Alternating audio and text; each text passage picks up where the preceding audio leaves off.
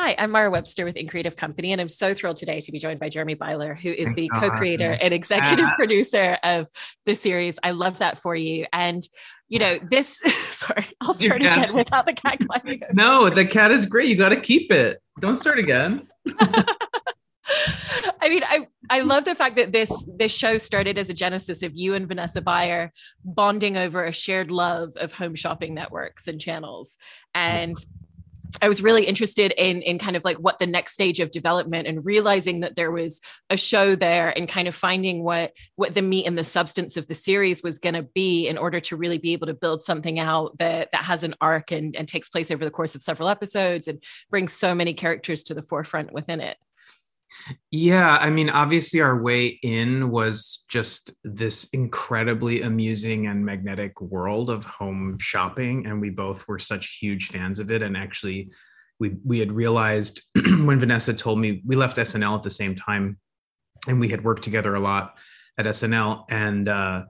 And when she told me she had an idea for a show set at QVC, I sort of like dropped my fork because I already had some pages on a show of my own that was based in QVC. So like obviously that world is so inviting and so fertile for comedy, and there's such a like artifice to it, and it's just for obvious reasons, it's just like very funny. But you're quite right that like that was really just the way in.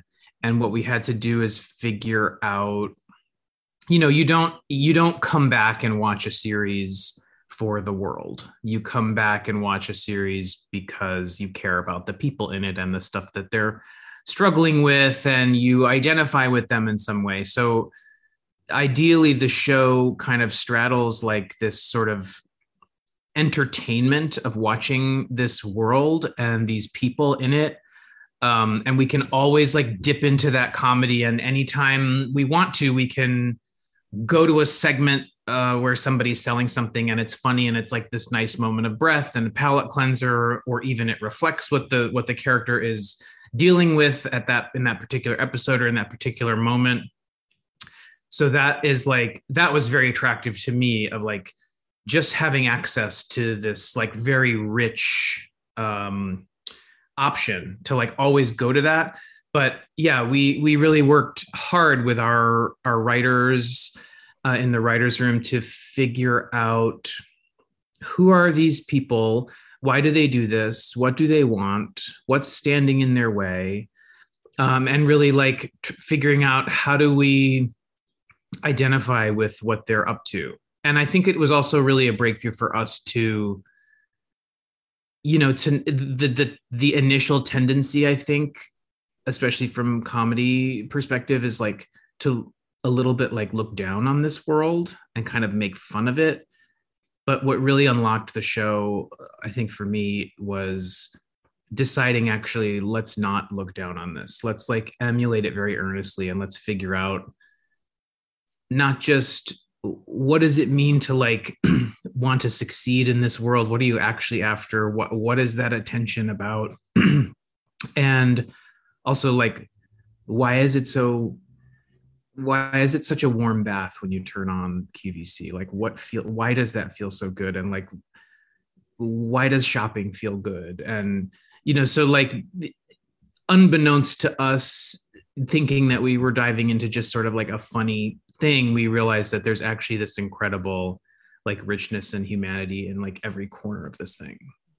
And was the importance in it never punching down on the world that it's celebrating within the show, the reason behind why you also wanted it to be a successful network? Because there's kind of two ways it could have played. It could have been a network that's struggling and really trying to find its footing in the industry, but you've kind of gone in with like, this is a really successful network that's doing great numbers. And how does this new character fit into this world? Yeah, I mean, I think that certainly helped. It's like you don't have a show if people's version of success there is like fake or doesn't feel like some real kind of success. And I would add to that like in our research, Vanessa and I visited QVC. We toured the campus. We like did extensive research, and it's actually an incredibly successful enterprise. It's a huge business. It's like I think it might be like a bigger retailer than like Target. It's like it legitimately is $1 billion industry. And so that was also just so interesting to elevate it to like, oh, this is, if you really look at the numbers, like this is a competitor to Amazon and Target and like all these places. And that just made it so much more exciting too. And also really helped us with the character of Patricia, played by Jennifer Lewis, who's just unbelievable. Like making her this like real successful magnate was just, I think, a really a sort of higher ground sort of choice. And it's also really fun that not only are we seeing through the show segments where the characters are presenting on camera, but we're also seeing the inner workings of how it's going together. You know, even I can't remember if it's in the first episode, but near the beginning of the series where Vanessa's character is on air for the first time and keeps responding to the person in the control room that's talking into her ear, because it is a live show and there are things that are constantly changing. Like, oh, you're selling this? Oh, actually, we're out of stock of it. Like, move on to the next thing. And so what were a lot of the elements of the behind the scenes that came out of that specific research that you did, that visit to QVC that you really wanted to make sure to capture in the series? Well, I mean, we certainly used what we learned from that trip to, to kind of flesh out, how do they actually do this? What's actually on their monitor when they are on air selling? How does the earpiece actually work? What is the stage like? What are the cameras like? Who's in the booth? And they really are tracking real-time sales. And so they do, I mean, this little graph of like, that we have on the show of like, you're doing good or you're doing bad is not so far removed from data that they collect. I mean, we've like fictionalized it too, but in terms of the live TV aspect, really for us, a lot of that was actually coming from our experience at SNL. And that was like, we just knew that so well in our bones. And, there were times at SNL when I would like have a sketch on that's like, it's like the last sketch of the night or something, and it's 12:30 a.m. and the sketch is going to air in 20 minutes and the phone rings in the writer's room and it's like, come down to the control room right now and cut 2 minutes out of your sketch. And it's like, you're just like, it's just nuts. And so that energy was like something we really knew and could write about. And like that, admittedly sort of like lower stakes in this world, or I don't know, there's just something about like, it has to go and it has to go right now that, that felt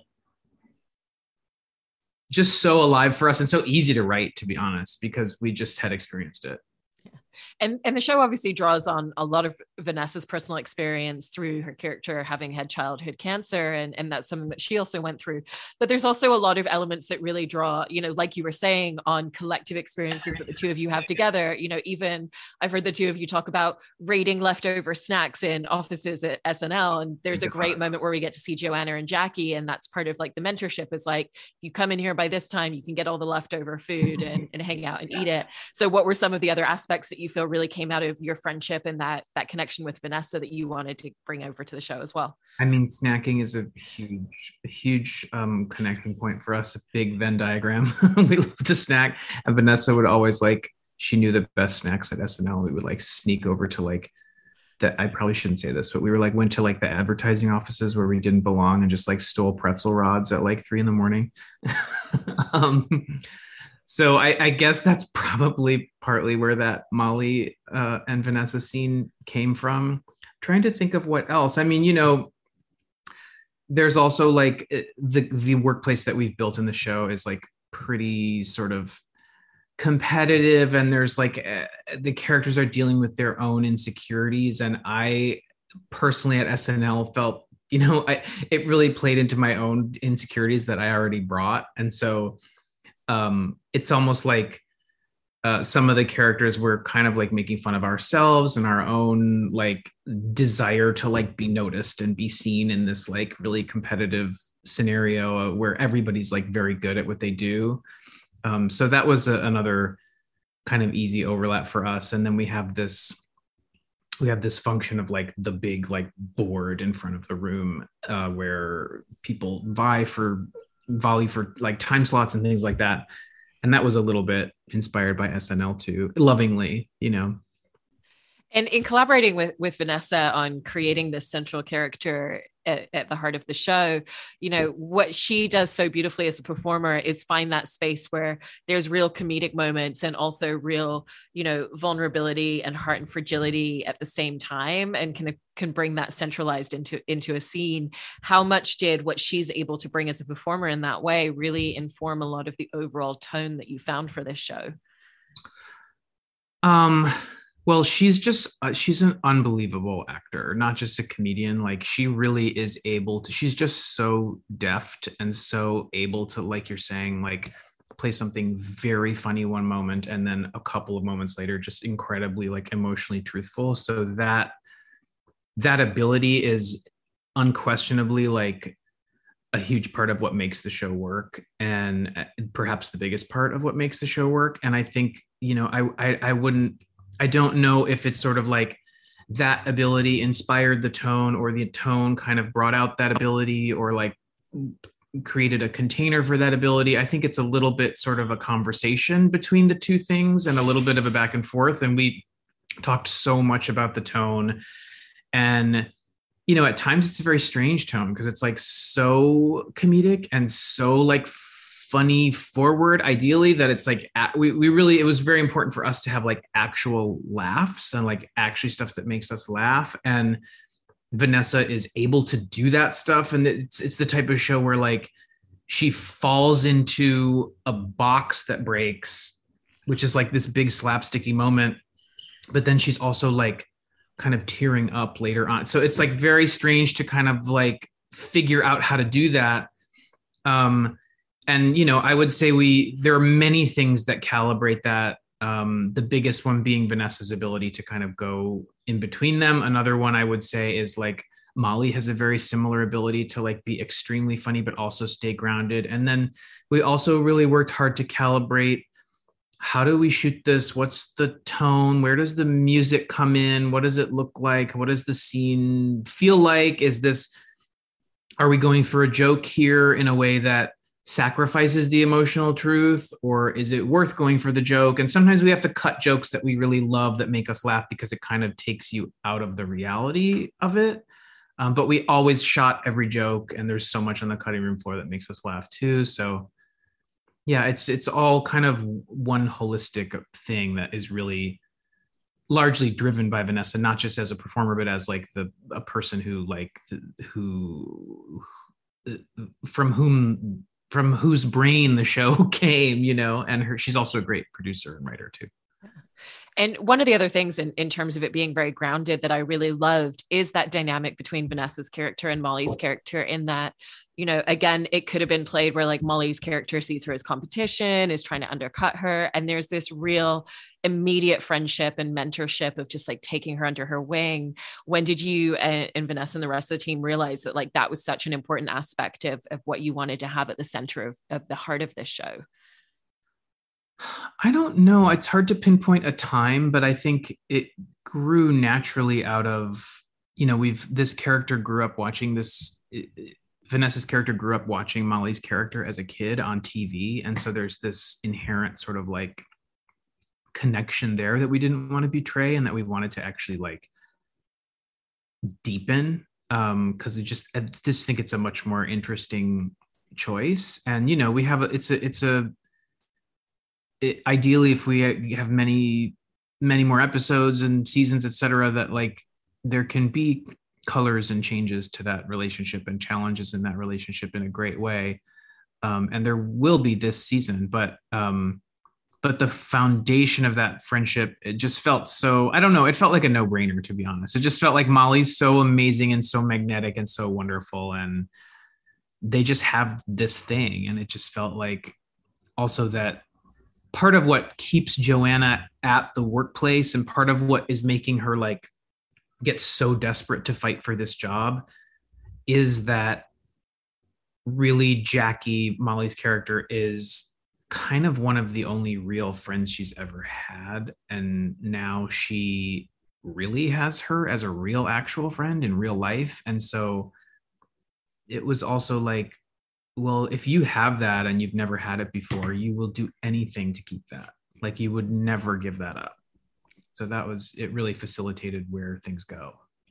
And with Joanna as well, you know, like you were just talking about the fact that she's been watching this channel since she was a child. Like it's not something where she comes in as a fish out of water into this space and kind of stumbles upon the job. You know, we see in the audition, like she knows how to sell. She knows the language. She knows the way to kind of like communicate with the audience. And it's really about her just kind of becoming very comfortable. Like she's never had someone talking to her in an earpiece. So obviously that's going to throw her off guard. And so how did that influence a lot of the early episodes and scenes where we see her first stepping in front of camera, first starting to host on the channel, and it being less about her knowing how to sell and how to present and really just finding her footing within this new environment? Yeah, I mean, we had talked about it for a while as kind of like a superhero origin story in a way, where like she, she's watched nothing but this channel, and so she knows how to do it. And we had scenes that we had cut where she was like in the mirror as a kid doing it, and like, which we didn't ultimately need, but so the thing that we felt that she understood, and that is kind of the most important aspect of selling, is that the way you sell something is you create a story around it and you create a reason to connect with it. And so that's the part that always also like got her through and helped her escape from the pain that she was in as a kid. It's like, you know, she wants to buy this like beautiful bracelet because what if she needs it for like a brunch or an event? In reality, like she's like sitting in a hospital most of the year, you know? So in terms of the parsing out what are her abilities, what is her gift, and what is she not experienced with, it's like the gift is telling the story, which ultimately brings her to this like big lie that she tells in order to sell herself as well.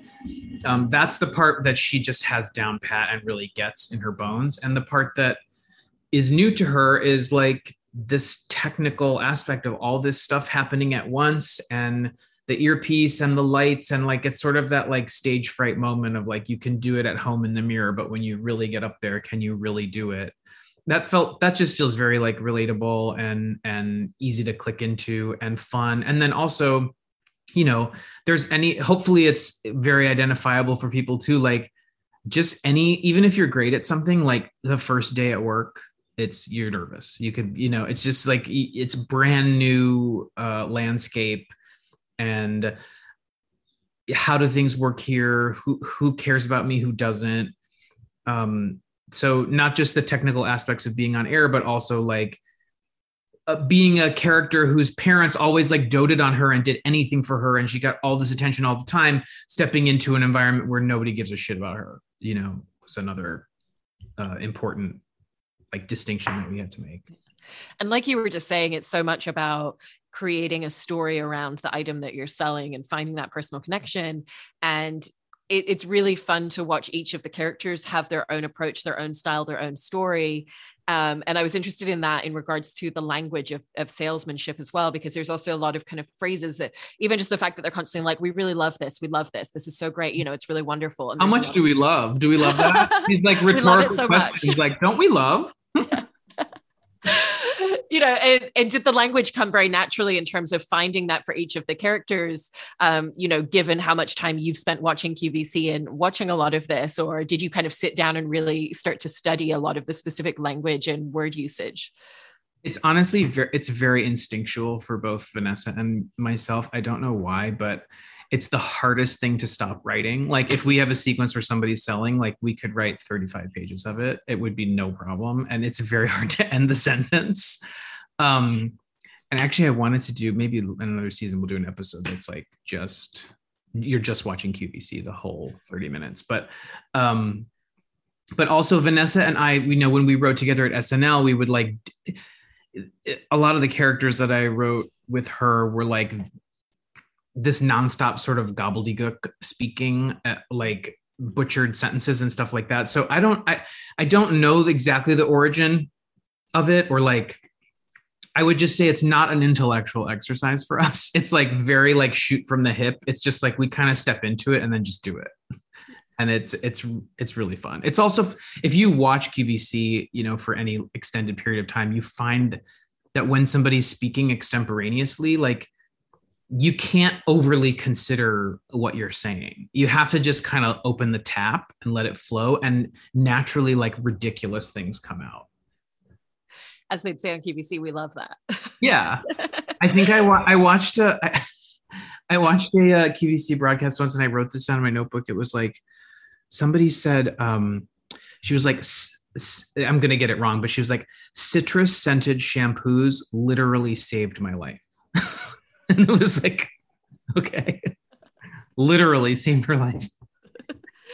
I also wanted to chat a little bit about, we do have Vanessa's character, Joanna, kind of caught in this lie right from the beginning of saying that she still has cancer when she doesn't. And that's her story and her connection. And there's this real kind of dance within that it creates throughout the show in a lot of different ways that you can kind of play to that, the tension that it creates, the morality behind it, the way that it's constantly weighing on her character in a lot of different situations. Beth Ann immediately is like very suspicious because she's jealous of the attention that she's getting. And then even I thought it was an interesting choice to have Joanna go back and visit her parents, even though she's moved away for this job, because they're kind of the morality voice in the back of her head, kind of being like, yeah, like our friends sent us a free cake, but like they spent their time doing this and they took time out of their day. Like you need to think about that. And what are some of the ways in which you really wanted to look at all the different kind of tensions that can come from that in the exploration of the morality of what she's saying and what she's doing? Yeah. I mean, we talked a lot about how a lie expands, how it grows, and how it starts from like a very like improvisational moment, and you're just getting out of a jam, and then it becomes bigger and bigger, and then it's like, what's attractive to it about her? What does it open up for her? What problems does it create for her? And yeah, the morality of it obviously is like, that's the thing, that's like the big thing that she's struggling with. And it was also like, it's like, why do we get into situations like that? It's like, what's making her tick? Why is she's so afraid of being cancer girl, and she wants to shed this label, and yet she goes right back to it. So it's like, why do we sort of keep choosing the things that create problems for us? And when you're selling a product and you're making a story about it, it's like, what is on a much smaller scale, like, what is the morality of that? What's the morality of telling a story around something you're selling? Like, are you making somebody buy something that they maybe shouldn't? Or like, are you creating a bunch of, like a plastic island in the middle of the ocean by like, telling a story about this blender or whatever? So yeah, I don't know. It felt, again, like pretty instinctual, that like you could understand why she would do something like this, but you could also really easily see how it would be awful and create a lot of awful problems. And this is also a show that has been in development. You've been working on this over the course of a few years. It isn't something that you just wrote and kind of put together very quickly. And I'm always really fascinated by that when it comes to the development process, because obviously in the meantime, you're continuing to work on other projects. You're still kind of growing your voice as a creative. And so what are the elements that you feel like are in the show that maybe if the show had moved forward a couple of years might not have been there, that came out of that extra time that you had to really sit and live and breathe with these characters longer? That's a really good question. Yeah, we started developing the show in 1981.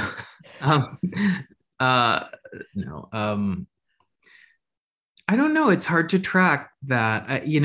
Sometimes the more time you have, it's not necessarily like the better the thing is. Like sometimes you just actually like, you end up like overthinking and changing things and going back. And there was a lot of that. There was a lot of like, let's change all this. No, let's go back. The biggest thing for me, the biggest benefit of all of our delays and the COVID delays and all that is we got the gift of Jennifer Lewis, who, became available and was ending Blackish. And that was like an incredible piece of timing. And she really like just makes the show. I mean, she's just so unbelievable in the show. So that to me stands out as the biggest answer to your question of like, if we had gotten to make it earlier, she wouldn't have been available. And that character, once it became her, once that piece of casting was in place, like that just unlocked such a like specific journey for that character, and that the way we wrote that character, just knowing like how amazing she is and what she can do, and that becomes like a very big part of this season. Well, I really love the first few episodes of the season and can't wait to watch the rest of it. Thank you so much, Jeremy. Really appreciate it. Thank you so much for watching it so thoughtfully. It was great to talk to you.